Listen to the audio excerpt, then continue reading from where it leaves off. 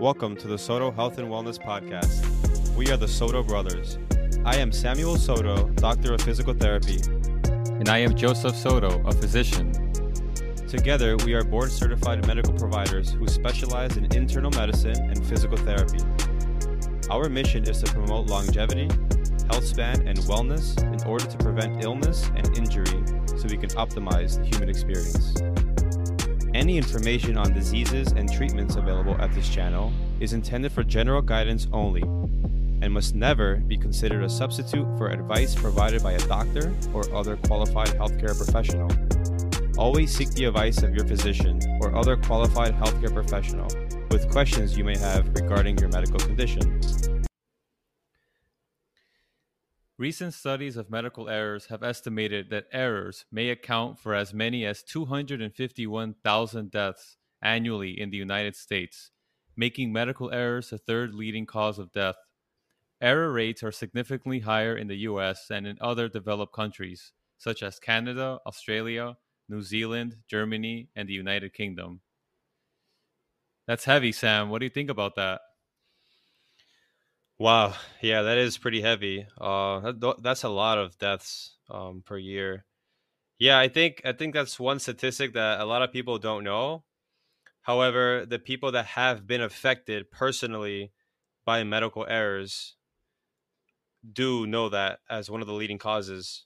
And I think one of the reasons why there are so many medical errors in this country is because of the exhaustion and the psychological stress and physical stress and mental and physical exhaustion, as well as the emotional burdens of being a caretaker and how that impacts healthcare workers.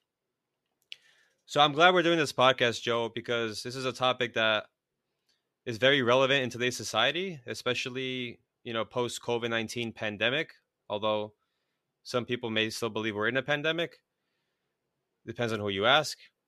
But I think a lot of people were affected by COVID-19, specifically, we're talking about healthcare workers and the amount of work that they had to do and the amount of personal sacrifice they had to do as well. So, yeah, I'm glad we're doing this podcast and looking forward to talking about medical burnout and also burnout in other jobs.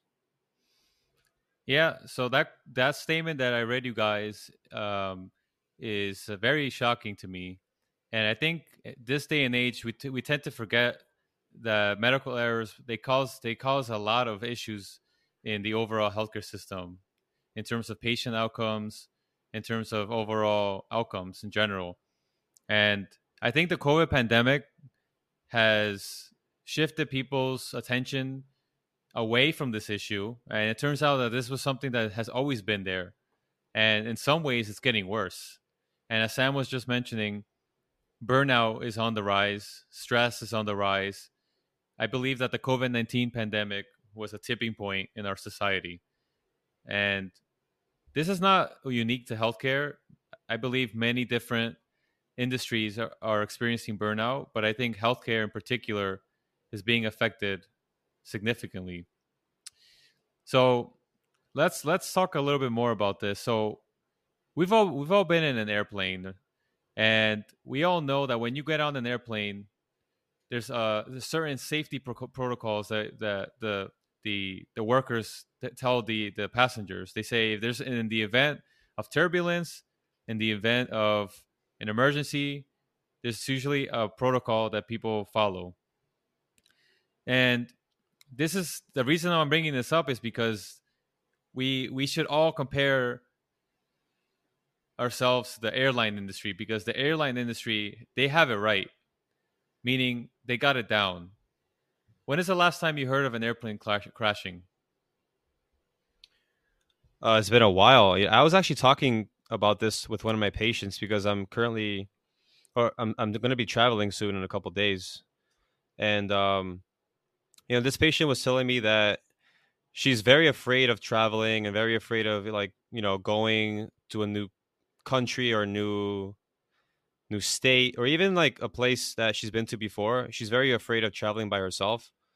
So we were talking about fear and we were talking about airlines, and I mentioned to her, yeah, when was the last time you heard an airplane crash, or even like a rough landing where we saw it in California years ago. Even just like faulty landings causing like fires, or what happened with the Boeing Max airplanes. This It seemed like there was a time period of like within 5 years that there were multiple crashes, and we haven't heard of anything like that recently. So I was like wondering why, Joe. Well, the reason is because number one, the airline industry is one of the safest industries that exists because they have very, very, very tight safety protocols, and they have also a lot of things that prevent burnout, which is a big topic of what we're going to be talking about today. Um, in addition to the protocols that I spoke about, there's also a certain number of things that they ensure that the workers have. So let's start with pilots. So, in case you guys didn't know, pilots, they have to have a certain number of days off that's required. They cannot work more than a certain number of hours. And this is something that's very unique in the work environment. As the last time I checked, I don't see this in any other field, including medicine. We've all heard of doctors working 24 hours, 36-hour shifts. Back in the day, there was even 48 hours where people would just be working nonstop, especially residents, Also, nurses, right? nurses, also, and other healthcare workers. And when you think about the number of hours that those people had to work, it's no surprise that there were so many medical errors. Things such as sleep deprivation leads to medical mistakes, high rates of depression, high rates of suicide as well. So the reason I'm bringing up the airline industry is because I feel like we should all be modeling the airline industry, because I really do believe that they have it correct. And the reason why airlines or airplanes in general don't crash is because they have all of these checks and balances in place. It's a system that they ensure that things don't happen, bad things don't happen. And I think we have to model this. Every other industry should model this. But anyway, let's move. Let's Yeah, move but on. Uh huh. I agree. I get what you're saying, but I think it's a lot easier to ensure safety on an air flight than it is when it comes to performing something like a surgery, where many medical errors happen. Because when it comes to airplanes and air traffic control, and analyzing the weather status, and looking at, is this airplane safe to go up in the sky and land and get these hundreds of people safely to their destination? And although there are environmental variables that change, and they can change quickly, it's very much at this point predictable in terms of, is an airplane safe to fly and can it land safely, as opposed to, is this surgery that I'm performing on the heart, or is this transplant going to be predictable? I think there are so many more factors that are out of the surgeon or doctor's control that impact the outcome of the event. Because to me, the only things that are variables that can change the outcome of a safe landing on a flight are birds in the sky, a possible random like hailstorm where the detectors, malfunction. Because a lot of air disasters have actually been caused by um, pilot error, pilot mistakes. Um, so I don't know. What do you think about that, Joe? I don't know about that, because the body is so much more complex than the environment. Like you can see so many more. It could be the same diagnosis or the same surgery, and two people are going to respond completely different. Well, I'm gonna have to disagree with you on that one, and I'll tell you why. So I'll give you several examples. I actually don't think the airline industry is that much different from healthcare. So yeah, let's take the extreme example. Let's say you're a surgical team that is preparing to operate on a patient. Let's just say it's a very complicated case. Well, the first thing you would do is you would want to prepare the patient for the surgery. So you're going to ask questions such as, is this patient healthy enough for surgery? What medical conditions do they have? You're going to do what's called the checklist. And let's say that the patient satisfies all those things. So then you, as a surgical team, the surgeon, remember, medicine is not only one person, it's also a team. Much like the airline industry, it's a team. And teams are always better than one person. So that's one similarity. Then once you have the person that they're getting ready for surgery, what's the next thing that has to happen? You have to ensure that the surgical team knows exactly what the procedure is. They know exactly what to do if something goes wrong. That's the same thing that happens during flights, right? You have air traffic control, you have the pilots, the co-pilots, you have the flight attendants. They're all working together. You have the weather towers telling everybody what the weather's going to be. And healthcare is the same. You have the surgical team, you have the anesthesia team, you have the scrub techs. So it's very similar.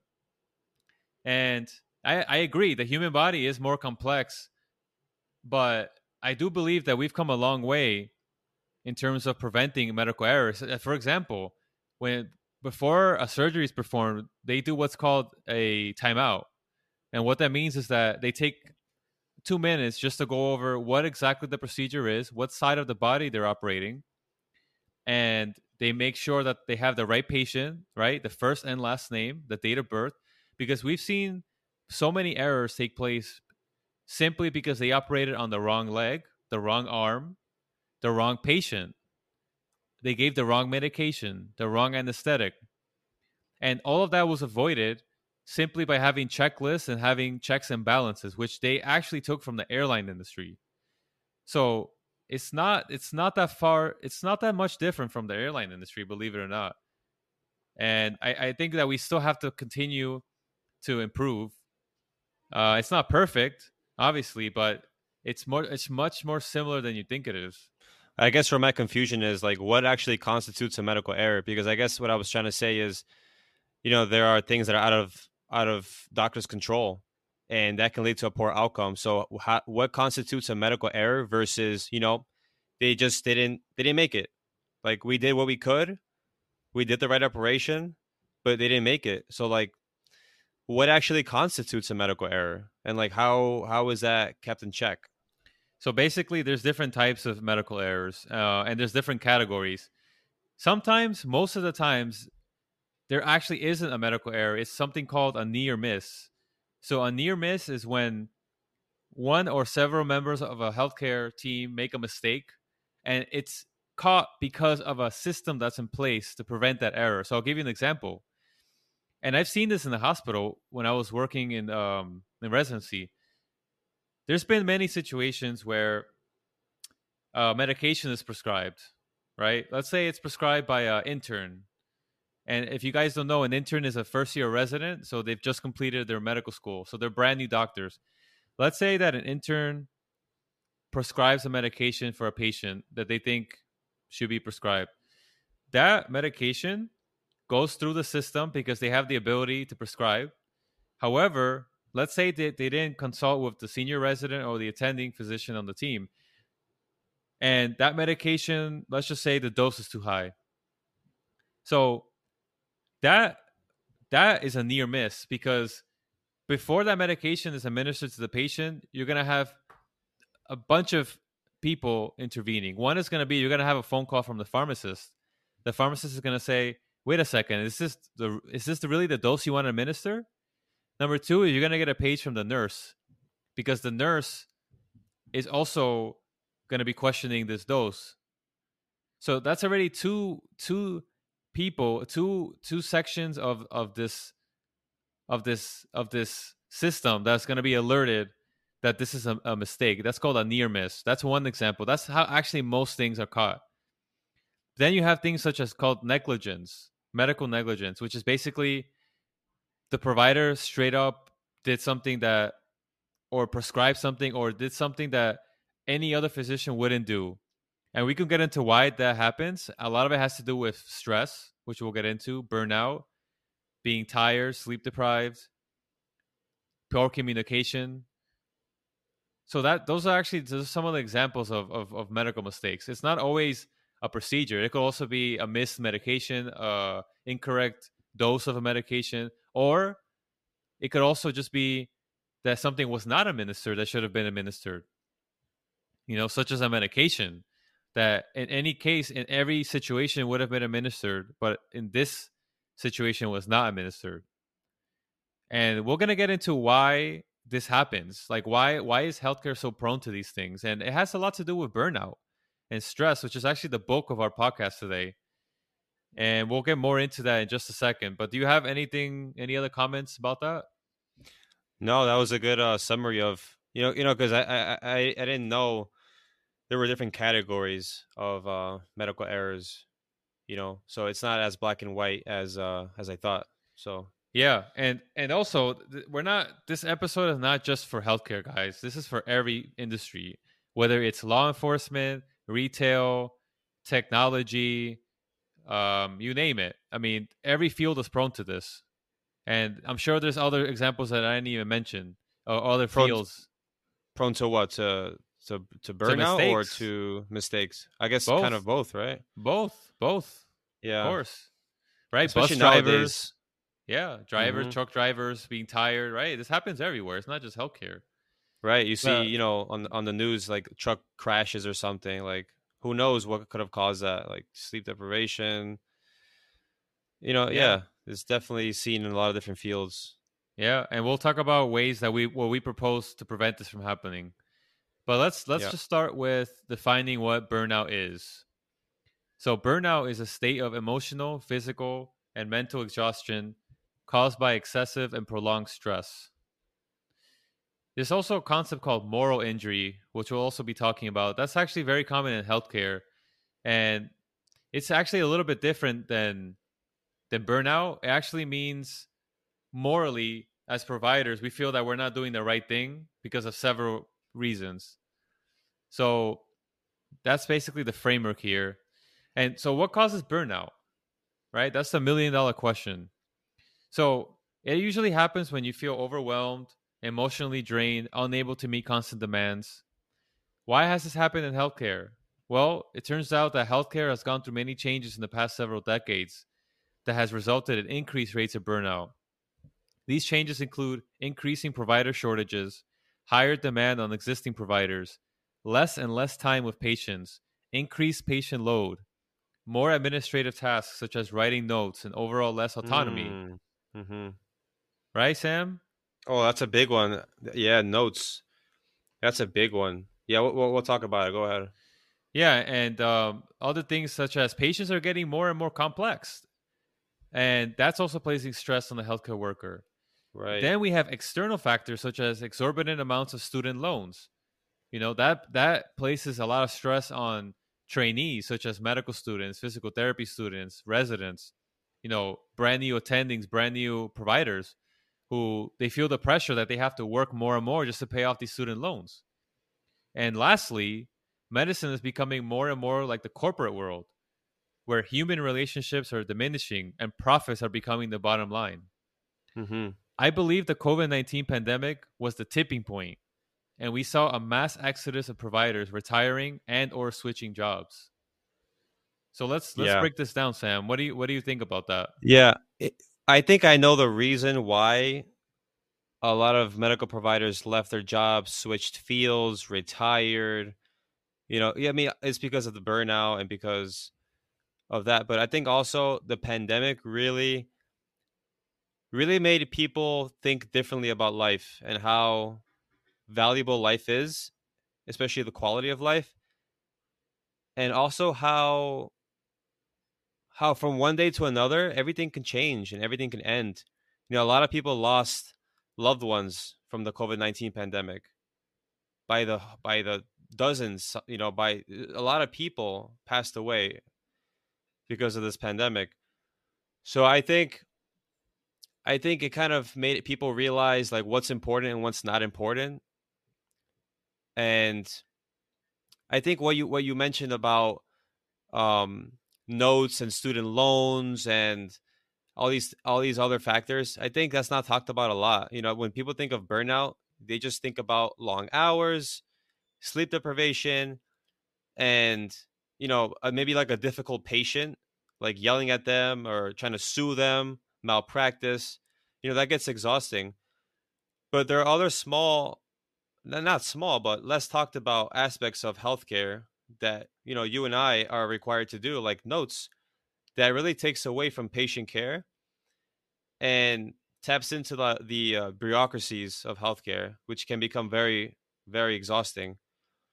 So I think with the notes, I think if we could save time on documenting all these notes for insurance companies, I think we could spend more time focusing on patient care and focusing on treating the patient who's right in front of us. Because, guys, how many times have we gone to a doctor's office where you walk into the office, they don't even greet you really? They're just on the computer typing away. They don't even stand up to examine you. They don't shake your hand anymore. They don't ask you how you're doing. Because a lot of times they're burnt out. They really just don't have the time or don't have the spiritual and emotional, they're not at that level anymore because of the amount of work they're given. So they start to see patients as just numbers, and it's becoming a numbers game. And we're losing that therapeutic relationship, which actually improves healthcare outcomes. So I think, yeah, everything you mentioned is really important when it comes to burnout. Notes, loans, and also the complexity of the patients is increasing, which I never thought about. You know, there are more comorbidities nowadays with all the disease going around. On top of the metabolic disease that has been spiking, on top of the autoimmune diseases that have been spiking over the last few decades, now we have a virus that we have to worry about. So before we even evaluate a patient and evaluate the complexities of their comorbidities, and guys, what comorbidities means is different medical conditions and diagnosis that they have that impact the plan of care and impact how well a patient can recover from their disease or in physical therapy, their injury. So comorbidities could be things like depression, it could be diabetes, it could be um, heart disease. So because of all the disease going around, internally, now we have to worry about COVID and we have to worry about the rise in anxiety and depression because of what's going on. So that does lead to more burnout in healthcare. So it's a lot.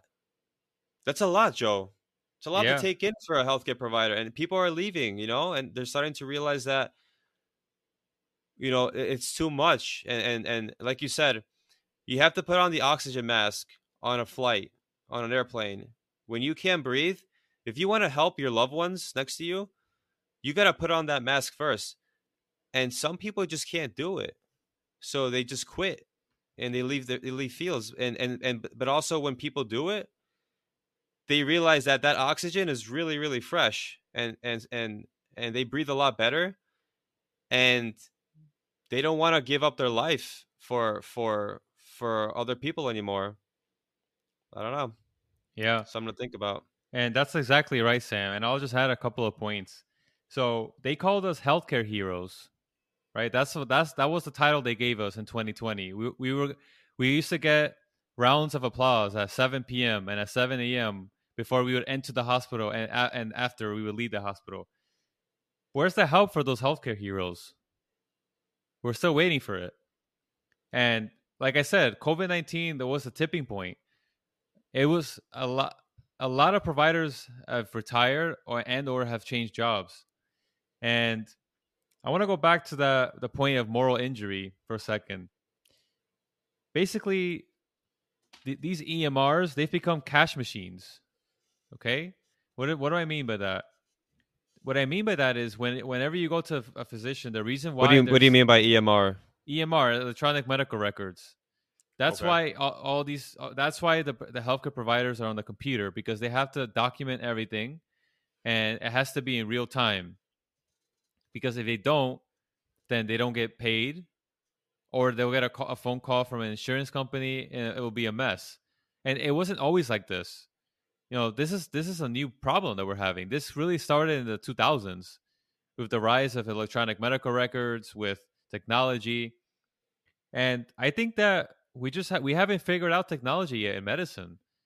This is a relatively new thing, the computer in medicine. Back in the day, doctors, they didn't really have this. I mean, any healthcare provider, they just had like a paper and pen, a clipboard, and they would just be writing things. But this is relatively new, this whole EMR situation. And this I is wonder how the forcing. medical I wonder how the medical errors were before when everything was pen and paper, but you had more time with the patient. I'm curious to know if technology is causing more medical errors or less medical errors. Yeah, that's a great point. I would say probably yes and no. But my point is that physicians, PTs, PAs, dentists, we've we've all become glued and attached to the computers, not because we want to, it's because we have to, because we have no choice, because administrators, they're telling us to do this, and it's such a shame because this is what's causing moral injury. We're not talking to our patients. We're not establishing relationships with patients anymore. We've become slaves to the computer instead of talking to people and connecting with them and looking at them like a real human's supposed to do. But that's just one example of the underpinnings of burnout. Um, Anything you want to add to that? Yeah, I mean, so what's at the root of burnout, Joe? I mean, at the root of it, you defined it. At the root of it is essentially, stress, the stress Yeah, response, right? yeah. So, according to the latest research, the average human body is 20% water and 80% stress. I mean, it's a joke, but like at this point, 2022, with everything going on in the world, possible World War III starting, we have countries bombing each other. We have the China Taiwan situation. We have the COVID-19 pandemic. We have The stock the market. rise in medical disease with the stock market. We have shootings and stabbings on subways. We have people getting punched in the back of the head at 8 a.m. for no reason. We have, people cutting you off in traffic. We have road rage. We have personal problems. We have so much to deal with. So much to deal with. And at the root of all that is stress, abnormal stress to the body and to the mind. So, what is stress? Is it physical or is it mental? It's both. Is stress good or is it bad? It's both. It's both, guys. Stress was originally described in physics. In order to analyze the problem of how man made structures must be designed to carry heavy loads and resist deformation. Right? So, this is something that goes back to physics, right? A branch of science.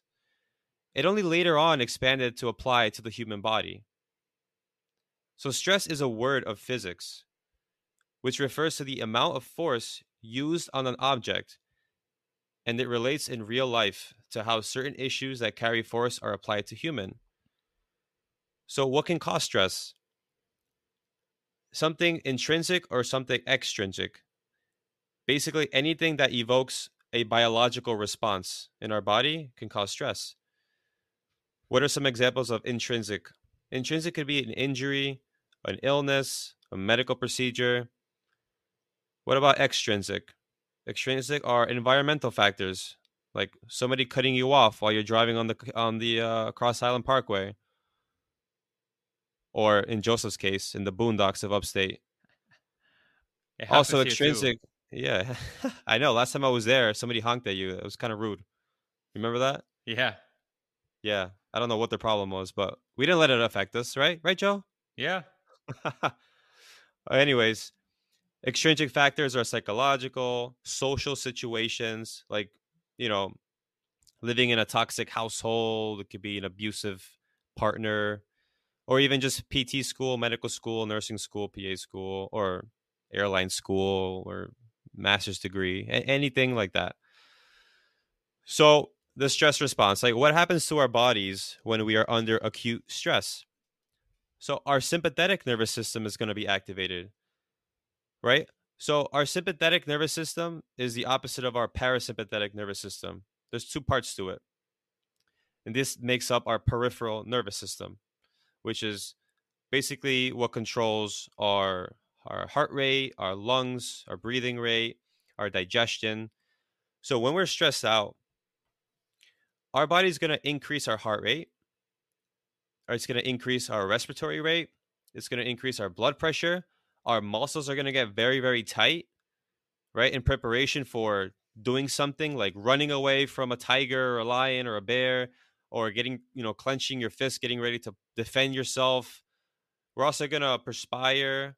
We may even have some pain, like a headache and stomach pain, because we're not digesting and we have decreased digestion in preparation for that fight or flight response. We've heard of the fight or flight response, which is part of that sympathetic nervous system. So anytime we have a stressful event, we can either do. I'm going to keep it really simple because there's actually more things. There's a fight, flight, and there's a couple more responses like the freeze response, which we'll talk about in different podcasts when I talk about chronic pain. But essentially, when we're faced with a stressful event, such as, we're going to perform a surgery, or we're going to, maybe go on a flight, or we have to do a presentation in front of 100 people, or, someone attacks us or something, like our bodies can either fight or flight, meaning run away. To keep it simple, those are the two options. And, you know, what happens in the body physiologically is there are hormonal changes that are near instantaneous that happen from our brain to our body. That connection is enhanced, and at the root of all this is the amygdala. So what is the amygdala? The amygdala is a structure in the brain that is responsible for fear. It's responsible for emotions, and it's part of our limbic system, or the emotion center of our brain. So the amygdala interprets the stimulus, meaning whether it's intrinsic or extrinsic, stress. It's going to interpret that stimulus, and the amygdala is going to respond with a distress signal to another area of our brain called the hypothalamus. This area of our brain, the hypothalamus, then communicates with our nervous system and activates what I just said, the sympathetic nervous system. We also get an upregulation of something called the HPA axis, so a connection between our kidneys and our brain. We release cortisol, which is that hormone that just makes us, do stuff. It makes us have more energy, that stress hormone. So what happens over time with this acute stress, what happens over time is we get chronic stress, persistent instigators. That's our response to persistent instigators. Poor sleep, stress, unhealthy diet, dysfunctional relationships, social isolation, right? How many people are socially isolated because of the pandemic? A lot of people. And a lot of people are socially isolated, and that's causing more disease, more mental health problems, and more physical problems than a lot of other problems that are going on right now. Social isolation is not good. Solitude, lack of exercise, lack of sunlight. Hey Sam, wasn't there a study that showed that social isolation was as bad as smoking 15 cigarettes? Yeah, I wouldn't doubt it. Humans are social species. Like, we need to be in groups. We're not like, I don't know, what's like a species that's like lives by themselves. We're not like crocodiles or even like Snakes. tigers, snakes, tiger. Like, we're social beings. We need to be around people. Yeah, you understand there was a pandemic. Okay, but guys, it's a lot safer now. We can go outside, get some fresh air. Wear your mask if you feel comfortable, sure, but definitely engage in social interactions with people in a safe manner. Yeah, I think that's important for our well-being and for our stress. So, not to get too off on a tangent here, but essentially at the root of burnout is this chronic stress over time that causes physiological changes in our body, mental changes in our body, and it's really what's at the root of burnout in different fields. Yeah, that all is very accurate, and I would just add that some stress is good, right? So we evolved to experience stressful situations such as we're running away from a tiger, we have to get out of here. Some stress is good, and actually there's some evidence that shows that stress, if it's at the right dose, actually helps you with performance. Mm-hmm. However, if it goes past the tipping point, it actually becomes counterproductive. So like Sam was mentioning, chronic stress is never good. And Mm-hmm. unfortunately, in a modern day society, we're suffering from chronic stress from everything that you just mentioned, such as bad relationships, a toxic boss, a toxic job, a long commute, sick family members, childcare, you name it. Mm-hmm. So the point is, everyone is at risk for burnout and stress, right? People who work long hours, people who have to commute long times, stressful lines of Mm-hmm. work. Those who do not prioritize their health are at risk for this, right? The COVID-19 pandemic made all of this worse. Not taking time for self care. And we're seeing this happen in a lot of fields, such as social work, law, retail, tech, medicine, education, and law enforcement, right? We're having so many police officers retiring too because Yeah. it's becoming increasingly more stressful. Teachers are under tremendous amount of stress, Teachers. We haven't right? talk about teachers. Oh my God. Yeah, Because they're they going have through a to, lot. yeah, teachers, and we need teachers. They're such an important part of our society. I believe that teachers, police officers, and healthcare providers, those three, I mean, those are the backbone of society, right? I mean, I'm not saying that everyone else is useless, right? But what I'm saying is that they're very useful. I mean, they provide so much, and they have to always they have to take so much burden every single day. So teachers, I mean, they've had to they went from teaching in person to having to do remote teaching. Mm-hmm. Doctors, they've had to also adjust and become more adept at telemedicine. It's just Mm-hmm. it's across the board. And again, like I was saying, the COVID-19 pandemic was the tipping point, in my opinion. Yeah. That's why we're seeing all these changes and all these things are happening, because it was the first time in people's lives where they realized, wait a second, wait, this could be different. It doesn't have Mm-hmm. to be the way it's always been. And I feel like COVID exposed everybody to everything, right? They realized that, Mm-hmm. oh, I don't have to go in. I could just work from home, right? Mm-hmm. That's an illusion. Like, you don't have to go in and commute for 3 hours. You could just work from home. Yeah.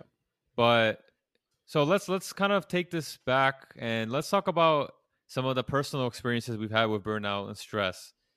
So Sam, tell us when you actually encountered this in your own experience. Encountered burnout? Yeah. Man. Well, I mean, definitely in physical therapy school. It's a doctorate degree. A lot of people don't know, but physical therapy program is a doctorate degree, and it is an intensive 3 years, 3 months. Some programs are 3 years, some a little more. My program was 3 years and 3 months. It's very intensive. You're doing clinical rotations.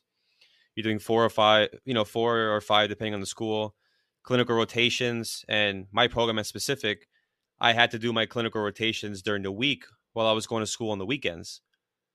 So my program was a weekend program. So I sacrificed 3.5 years of weekends, guys, weekends.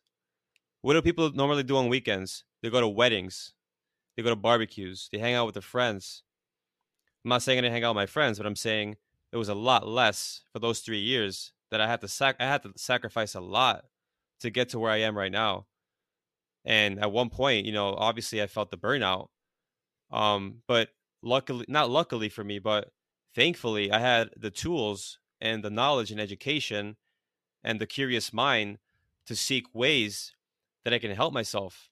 And I found the tools through mindfulness meditation and exercise and breathing and nutrition that helped me get through my burnout.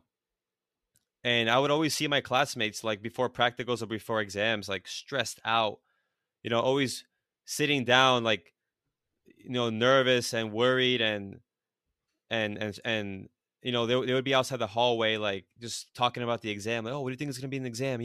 Oh, what do you think is going to be in the exam? Did you study? How many hours of sleep did you get? Oh, I only got 3 hours of sleep. Oh, yeah, I know. I don't know how I'm going to do in this test. And I would sit there and think to myself, like, what's going on? Like, why did you not sleep last night?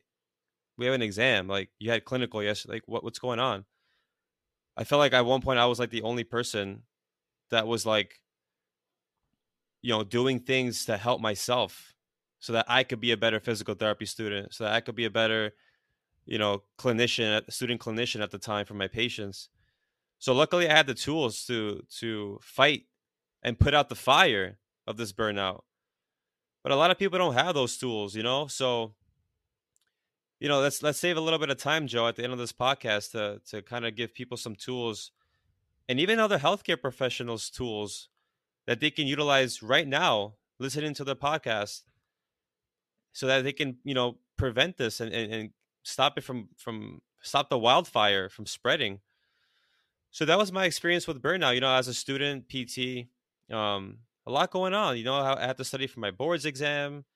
I had personal things going on. I had, I don't know if I said it in previous podcasts, but I was having like some arm pain and chest pain after taking cardiopulmonary. I was very stressed out, but I was able to manage and get through it. Like I said, with the tools I had. So yeah, I mean, that's how I got through it. What about you, Joe? Well, I've had a lot of burnout. I mean, it really started in medical school. I would say probably the third year. That's when the burnout was real, and I really started to see how excess stress would really turn into burnout. But honestly, it got really bad in residency, and I just think it was the accumulation of stress throughout so many years of training in medical school, studying for tests, and I think for me, I was really burnt out during COVID, 2020. That was the year where I was like, this is worth it, because as you guys know, during the pandemic, a lot of hospitals, they basically turned into COVID units. So you know a lot of hospitals, they created ICUs, and everything was basically COVID patients, and our residency program was basically interrupted. And instead of taking electives, instead of doing rotations that would help us for our careers, we ended up we were actually forced to basically help these patients that were sick with COVID. And a lot of residents didn't agree with it, including myself, because I felt that we were not being fairly compensated. And that's a separate topic, but we were not well protected. We didn't, at that time, we didn't even know what COVID was. We didn't know how to prevent it, what it could cause. People were getting sick in my class. There were countless number of residents who were calling out because they were sick, because they had family members that were sick, and it was just madness. And it was horrible. So for me, 2020 was that burnout year. But like Sam was saying, and we'll talk more about this shortly. There are ways to prevent burnout from happening. And for me, it was really prioritizing nutrition, exercise, sleep, and taking time for yourself. That's something that I feel my co-residents were not good at. That they were always working. They didn't know when to stop. And I knew when to stop. And Hmm. I knew when I had to take some time off, maybe do something fun, go for a Why? hike, go for a run, because I knew Why? that I started getting stressed. Like Yeah, I but other people know that they were stressed too. How come they didn't do anything? How come you decided to do something about it? Because there's a stigma in medicine. Because in medicine, everything is, you're supposed to go 100 miles an hour and you can't stop. And if you stop, then people think they're weak. They're perceived as weak, and that's a big problem in medicine. And it was actually worse back in the day, where doctors, they would work 7 days a week, no rest, 48-hour calls. It's the culture of medicine that has to change, where you're Mhm. perceived as weak, you're perceived as lazy, that you're not working hard enough. And people, they think that that's the same thing as not taking some time off to exercise, prioritize sleep, nutrition. And I think that this stuff has to start in medical school or even before medical school. And this is not even specific to medicine. This is in every field, whether you're a teacher, a police officer, in the military, right? I mean, you're going to be under a lot of stress, but you have to have a system in place that's going to help prevent you from becoming burnt out, because stress is going to happen no matter what. whether you like it Hmm. or not. You're gonna be stressed, right? It's gonna happen. But the question is, how do you respond to that stress, right? Hmm. How do you become resilient to that stress? And that's where we'll get into it at the end of this podcast. What we think companies should do, organizations, jobs, what they should implement to prevent this from happening, and also people have to also take responsibility and ownership for themselves. Like, what are they gonna do day in day out to prevent this burnout? So yeah, those are some of my experiences. Yeah. So let's start talking about how do we actually treat burnout. Okay, so I have a couple of domains here. One is exercise, sleep, stress management, nutrition, social interactions, and sense of purpose and community. So, Sam, you can, if you want, you can take one of these and tell the audience how do you think we should use these to prevent burnout. Yeah. So we can talk about. You mentioned stress management as one of them. Yeah. Okay. So yeah, how do we treat burnout, right? And again, guys, burnout. I just want to mention that burnout recently was added in to the ICD-10, which is a set of diagnostic like codes that medical providers use to document and bill. So burnout is an actual like diagnosis at this point. So this is serious. This is like like anxiety, depression has a code that you can bill for. So you can actually get treated for this now. Um, so the ICD-10 code is Z73 point or dot zero. Z73.0. So again, it's a syndrome conceptualized as resulting from chronic workplace stress that has not been successfully managed.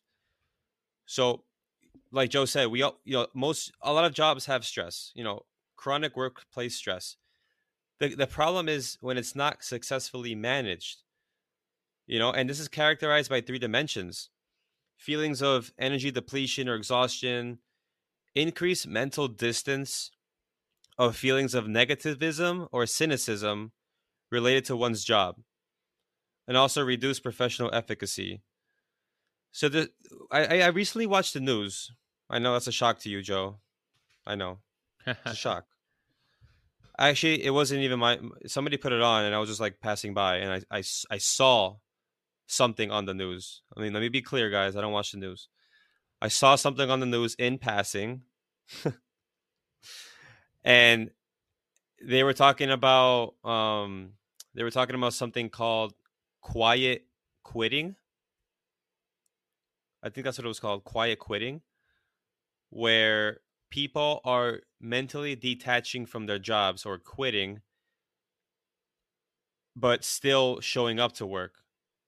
So I was like, wow, this is literally like the reason. This is literally like why, or the cause of, like, burnout is the cause of this quiet quitting.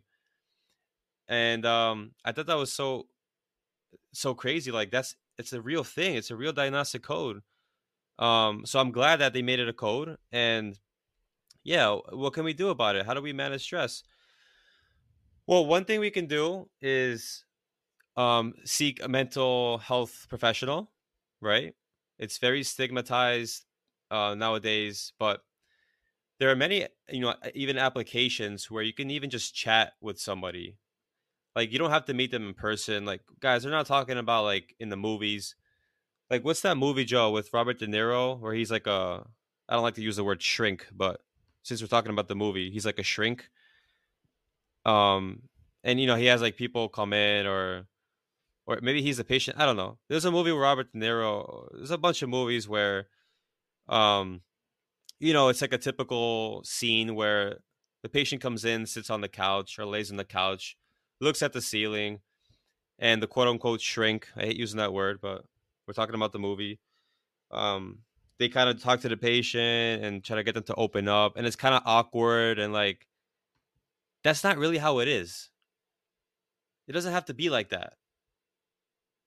There are apps that you can text somebody. You can even do a video call. You can do an audio call with a mental health professional, a social worker, a therapist, a psychotherapist. There are many people out there that can help you. So, number one, you're not alone. Don't be afraid to seek help. by a professional. It's always good to also seek help from people who know you best, like friends or family. But always make sure that you're going to somebody who's going to give you an unbiased opinion and advice, because a lot of times our friends and family, they're just going to agree with us. You know, you come home from a stressful day at work and you're like, oh man, my boss, he's such an a-hole, or that person really bothered me today because they did this, this, and this. And then your friend or family who always takes your side, they're gonna be like, yeah, yeah, yeah, you're right, yeah, yeah, yeah, they're terrible. I don't know why they did that. They shouldn't have done that. Yeah, you're right, totally. You don't want that kind of advice. Joe, do you want somebody to tell you the truth, or do you want them to lie to you? I want the truth. Exactly. What did Kobe Bryant once say in an interview? If you're at a dinner table and you have a piece of broccoli stuck in your tooth, do you want somebody to tell you right away, or do you want to sit there for 3 hours for the whole entire dinner date like an idiot, and then realize nobody told you have a piece of broccoli in between your teeth? Which one do you want? I'm asking you, Joe. You know the answer to that. The first Yeah, one. you want them to tell you right away, like, hey man, you have a piece of broccoli stuck in between your tooth. But not everybody wants thinks like that though. Right. I mean, Unfortunately. that's an extreme example, but maybe tell them on the side or something. You don't want to embarrass them, but you want people to tell you the truth. And social workers and therapists and mental health practitioners, they're going to tell you the objective truth because they're trained to do this. They are trained to listen to you. They have empathy. They are trained to listen to what you're saying and give you good advice. And they're not going to tell you what to do. They're always just going to give recommendations. So, that's an option, guys. Friends and family, if appropriate, if they're going to give you good advice, if they're going to be objective about it, great. The other options, and it's not just picking one, like, you can do a few of these things. Meditation. Meditation is a great option to manage stress. The problem with meditation is that people think meditation is sitting down with your thumb and your index finger put into a circle and closing your eyes and going like this. No, no, doesn't have to be like that, guys. This is not the movies. We're not talking about Hollywood. All right, forget about shrinks and couches. Forget about Doesn't have to be like that. Okay, you can meditate however you want to meditate. Everyone's going to do it differently. You have guided visual meditations, you have breathing meditations, you have imagery meditations, you have transcendental meditations, you have yoga meditations, many different types of meditations. I recommend just going on YouTube, typing in something like 20-minute guided meditation to be in the present moment. I recommend the guided meditations because a lot of times people think that meditation is like clearing your mind. Like you shouldn't be thinking about anything. And if you do, you're doing it wrong. No. The fact that you chose to meditate means that you're doing it right. It's not about winning or losing. It's not about doing it right or wrong. You don't have to worry about that. Just follow an easy guided meditation and let the person take you to where you want to go through the audio.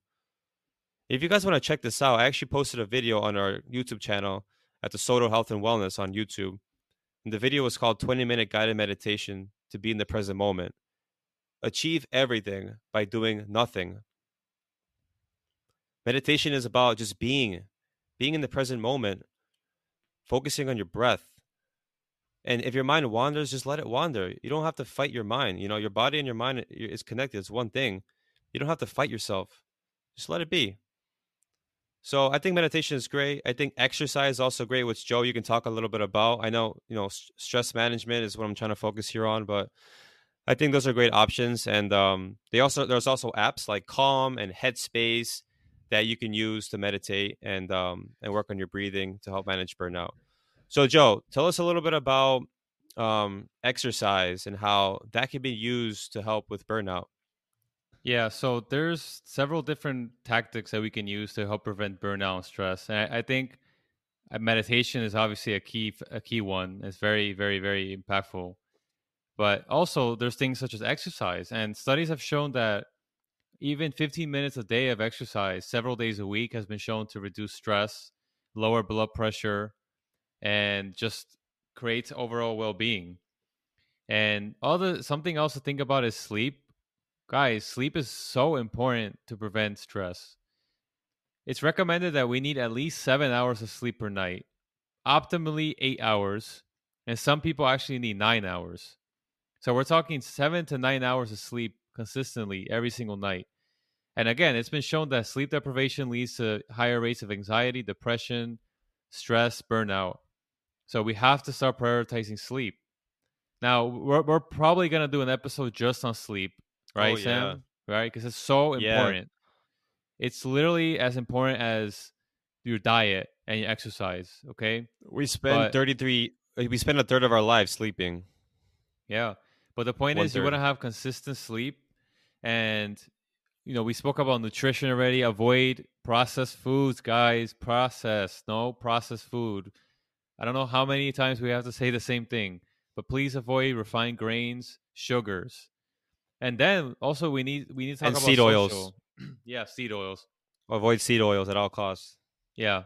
Social interactions. We need that. We need strong interactions with family members, friends, close ones. That's been shown to prevent burnout. And also we need a sense of purpose and community, which unfortunately we're not getting. A lot of these jobs that you guys are working at, and you know who you are, whoever's listening to this. Most of you guys don't like your job. You're just there for the paycheck.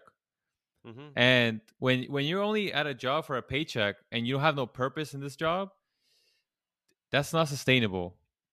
And that's gonna definitely lead to burnout. And we're gonna actually talk about what separates Americans and Europeans in just a second. Yeah. So, do you have anything else to say about that topic, Sam? Yeah, I just wanna quickly say like how to measure burnout because a lot of people they may be wondering like how do we actually measure it? How does it become a diagnostic criteria? How do we know like yeah, how do we measure this, right? And there's something called the Maslach's burnout inventory. And it's a 22 item inventory or test used to assess the degree of burnout. And what everybody could do is actually go online and type in mindgarden.com and search for the Maslach burnout inventory. So MASLACH burnout inventory. And there are different questionnaires for medical personnel, for human service workers, for educators, for students, and for general use. And basically, you open up the file and you can take it there. You may have to pay, I think, 15 or $20, but it's really, really useful because it'll tell you like where you fall in that category, which could be a cause for concern if you're in that high category.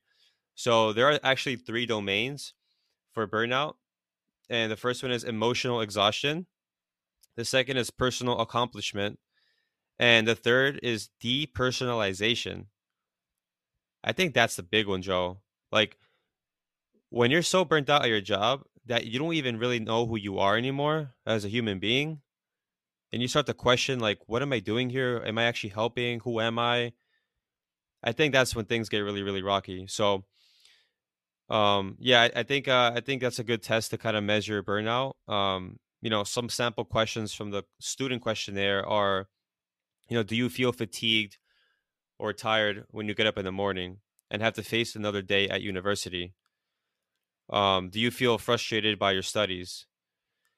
Another one could be, do you feel that patients and other students blame you for some of their problems? Do you feel like you are positively influencing other people's lives through your studies? So yeah, I thought that was pretty cool that you can actually measure this stuff. But yeah, Joe, let's talk about the 5-day work week, right? That's the title of our podcast. The four You day know, work week. right? The 4-day work week. Are we actually headed in America towards a 4-day work week?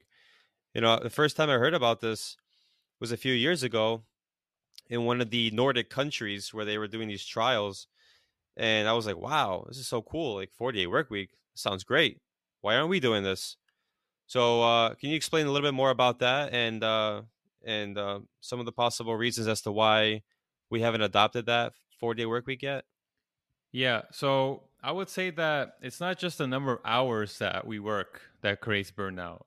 There's also many other factors, such as do you actually like your job? Do you have purpose in your job? Right? There's a lot of external factors, but let me just tell you guys a couple of things about Europe. So, European countries, they have some of the world's strongest economies, and yet they also manage to have some of the world's best work life balance. We've all heard about the siesta culture, and I know me and Sam we're very familiar with this. But basically, for the people who've never been to Europe, in countries such as Spain, Italy, and maybe others, around 2 or 3 p.m. every single day, businesses close, and they close for about 2 to 3 hours in the middle of the day. Workers often get to go home. They can eat, rest, and then often they return later in the day. And I always thought that that was so interesting because in America, if you close at 2 p.m., I mean everyone there would be a riot outside. And in Europe, it seems like that's ingrained in their culture. It's called the siesta culture, where they just literally close shop for like 2 to 3 hours every day, especially in the summertime. And I never I'll admit when I was younger, I didn't understand that, and I was frustrated with that. But now as I'm getting older, I'm understanding why they do it. And although they don't name it burnout, they know the Europeans, they're very, they know that this stuff exists. And in order to prevent that, they develop that. And we need something like that in the US. We need some sort of system that gives workers rest during the day. It doesn't have to be 2 to 3 hours, but I'm proposing several things. I'm proposing respecting the lunch hour. Guys, we've all seen this. We've all seen everybody work at the desk, right? Eat at the desk, right? They don't leave the office. You need to like know when to stop and when to go outside and get fresh air. And I think jobs, they have to start implementing these things into their companies. We need to start not sending emails during off hours and weekends. We need to guarantee vacation time. Most Europeans, they have around 4 to 6 weeks of vacation per year. That prevents burnout. I also propose having a designated meditation room or a restroom at work, giving workers time to eat while relaxed, and also an option of working remotely or hybrid. So these are some of the things that we have to keep in mind, both individually and at the company level. And regarding the 4-day work week, we have seen some companies starting to do that even in the US, but there are several European nations that do this. France, for example, they have I believe is a 32 hour work week restriction, which it comes out to about 4 days a week. I saw a recent study in the UK that they're piloting a 4-day work week. I think some northern European countries are also adopting this. So Yeah, it's a concept that I believe will become implemented more and more, the 4-day work week. But I don't think that's enough. I think it's not just 4 days. We also need to think about what are we actually doing during those days. Because you could work 50 hours in 4 days. Are you hmm, really preventing burnout? Probably not. So I believe that this has to come from a systematic level, the government level, company level, and also as the individual, we also have to prioritize this. We have to say, you know what? I've been sitting 8 hours a day at the office. Let me exercise after work, or let me exercise before work. Let me walk to work if that's possible, or bike to work. That's another thing that Europeans do. They walk a hmm, lot. They walk more than we do. We drive way too much in America. hmm, We're not walking enough. We're not biking. We're too sedentary in our cars, right? Drive-throughs, getting Wendy's and McDonald's. You know who you are. We need to stop yeah, that because it's terrible. It's killing us. So not only are you eating processed foods, but you're also not exercising, which is deadly. So yeah, we need to really start modeling European nations because unfortunately, the way this experiment, the way that we're doing in this country is not working, and we're really suffering consequences. Guys, America, as great as it is, suffers from one of the world's what it's one of the worst worlds in the places in the world for chronic disease. And we've been hit so hard from COVID because we're so unhealthy. And it's so sad because we're the richest country in the world. We have the most technology in terms of healthcare, and yet we're just terrible. Like we're 63rd in the world in terms of longevity. Like it's just absurd what's happening. And I feel like a lot of this starts in the workplace when people don't have enough time to exercise, to eat well, to rest, to vacation. All of this starts in the workplace. And I'm not so sure if America is ever going to be like Europe because unfortunately America is profit first. And Europe, there's a saying, Americans they they live to work and Mm-hmm. Europeans work to live. Mm-hmm. That's a very powerful statement. Europeans, they know how to live life. They know when to not work. They know how to have a good time. But Americans, they're always stressed. They always seem to be worrying about bills and commute times, these long commute times. You don't really see that in other countries, like driving an hour each day back and forth. All this contributes to burnout. So it's not just the number of hours that you're working. It's also, are you commuting 3 hours a day? Are you dealing with a annoying boss? So it's not as easy as a 4-day work week. I think it's a good start. I do think we should start implementing it, Mm-hmm. but it is going to have to be at the systemic level, I believe.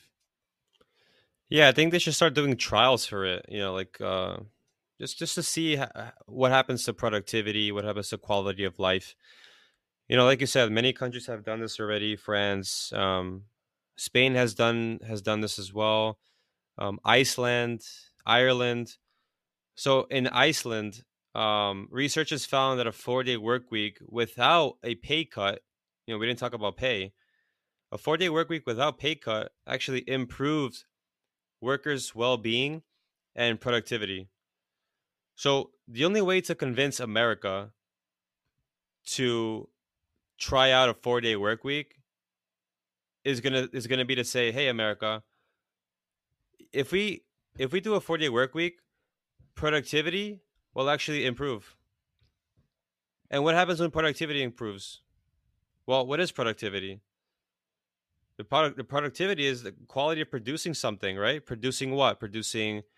Um, producing produce, producing materials, producing energy, right? Whatever factory or job or company producing revenue, money, right?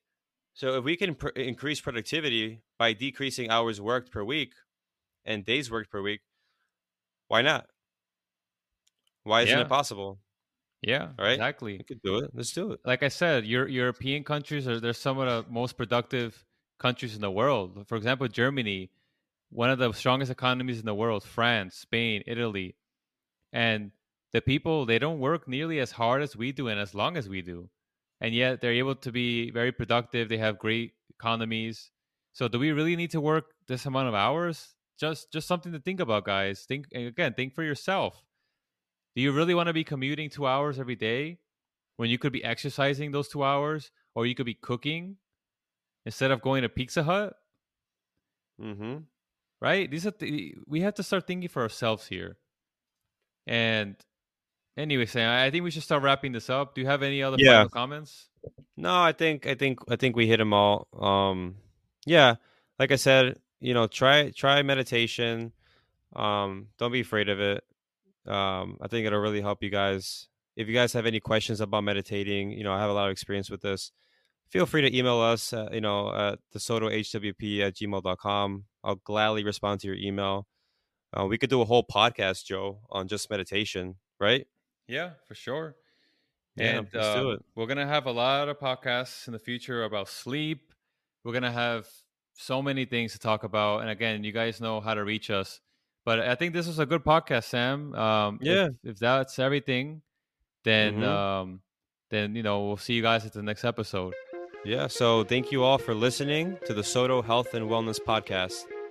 If you like our content, please subscribe on Spotify, Google Podcasts, Amazon Music, and Apple Podcasts. Feel free to email us with any comments, questions, or a topic you would like for us to discuss at thesotohwp@gmail.com. Follow us on YouTube at Soto Health and Wellness for podcast clips, guided meditations, nutritional guidance and advice, and other educational topics. Also follow us on Instagram at thesotohwp. Be well.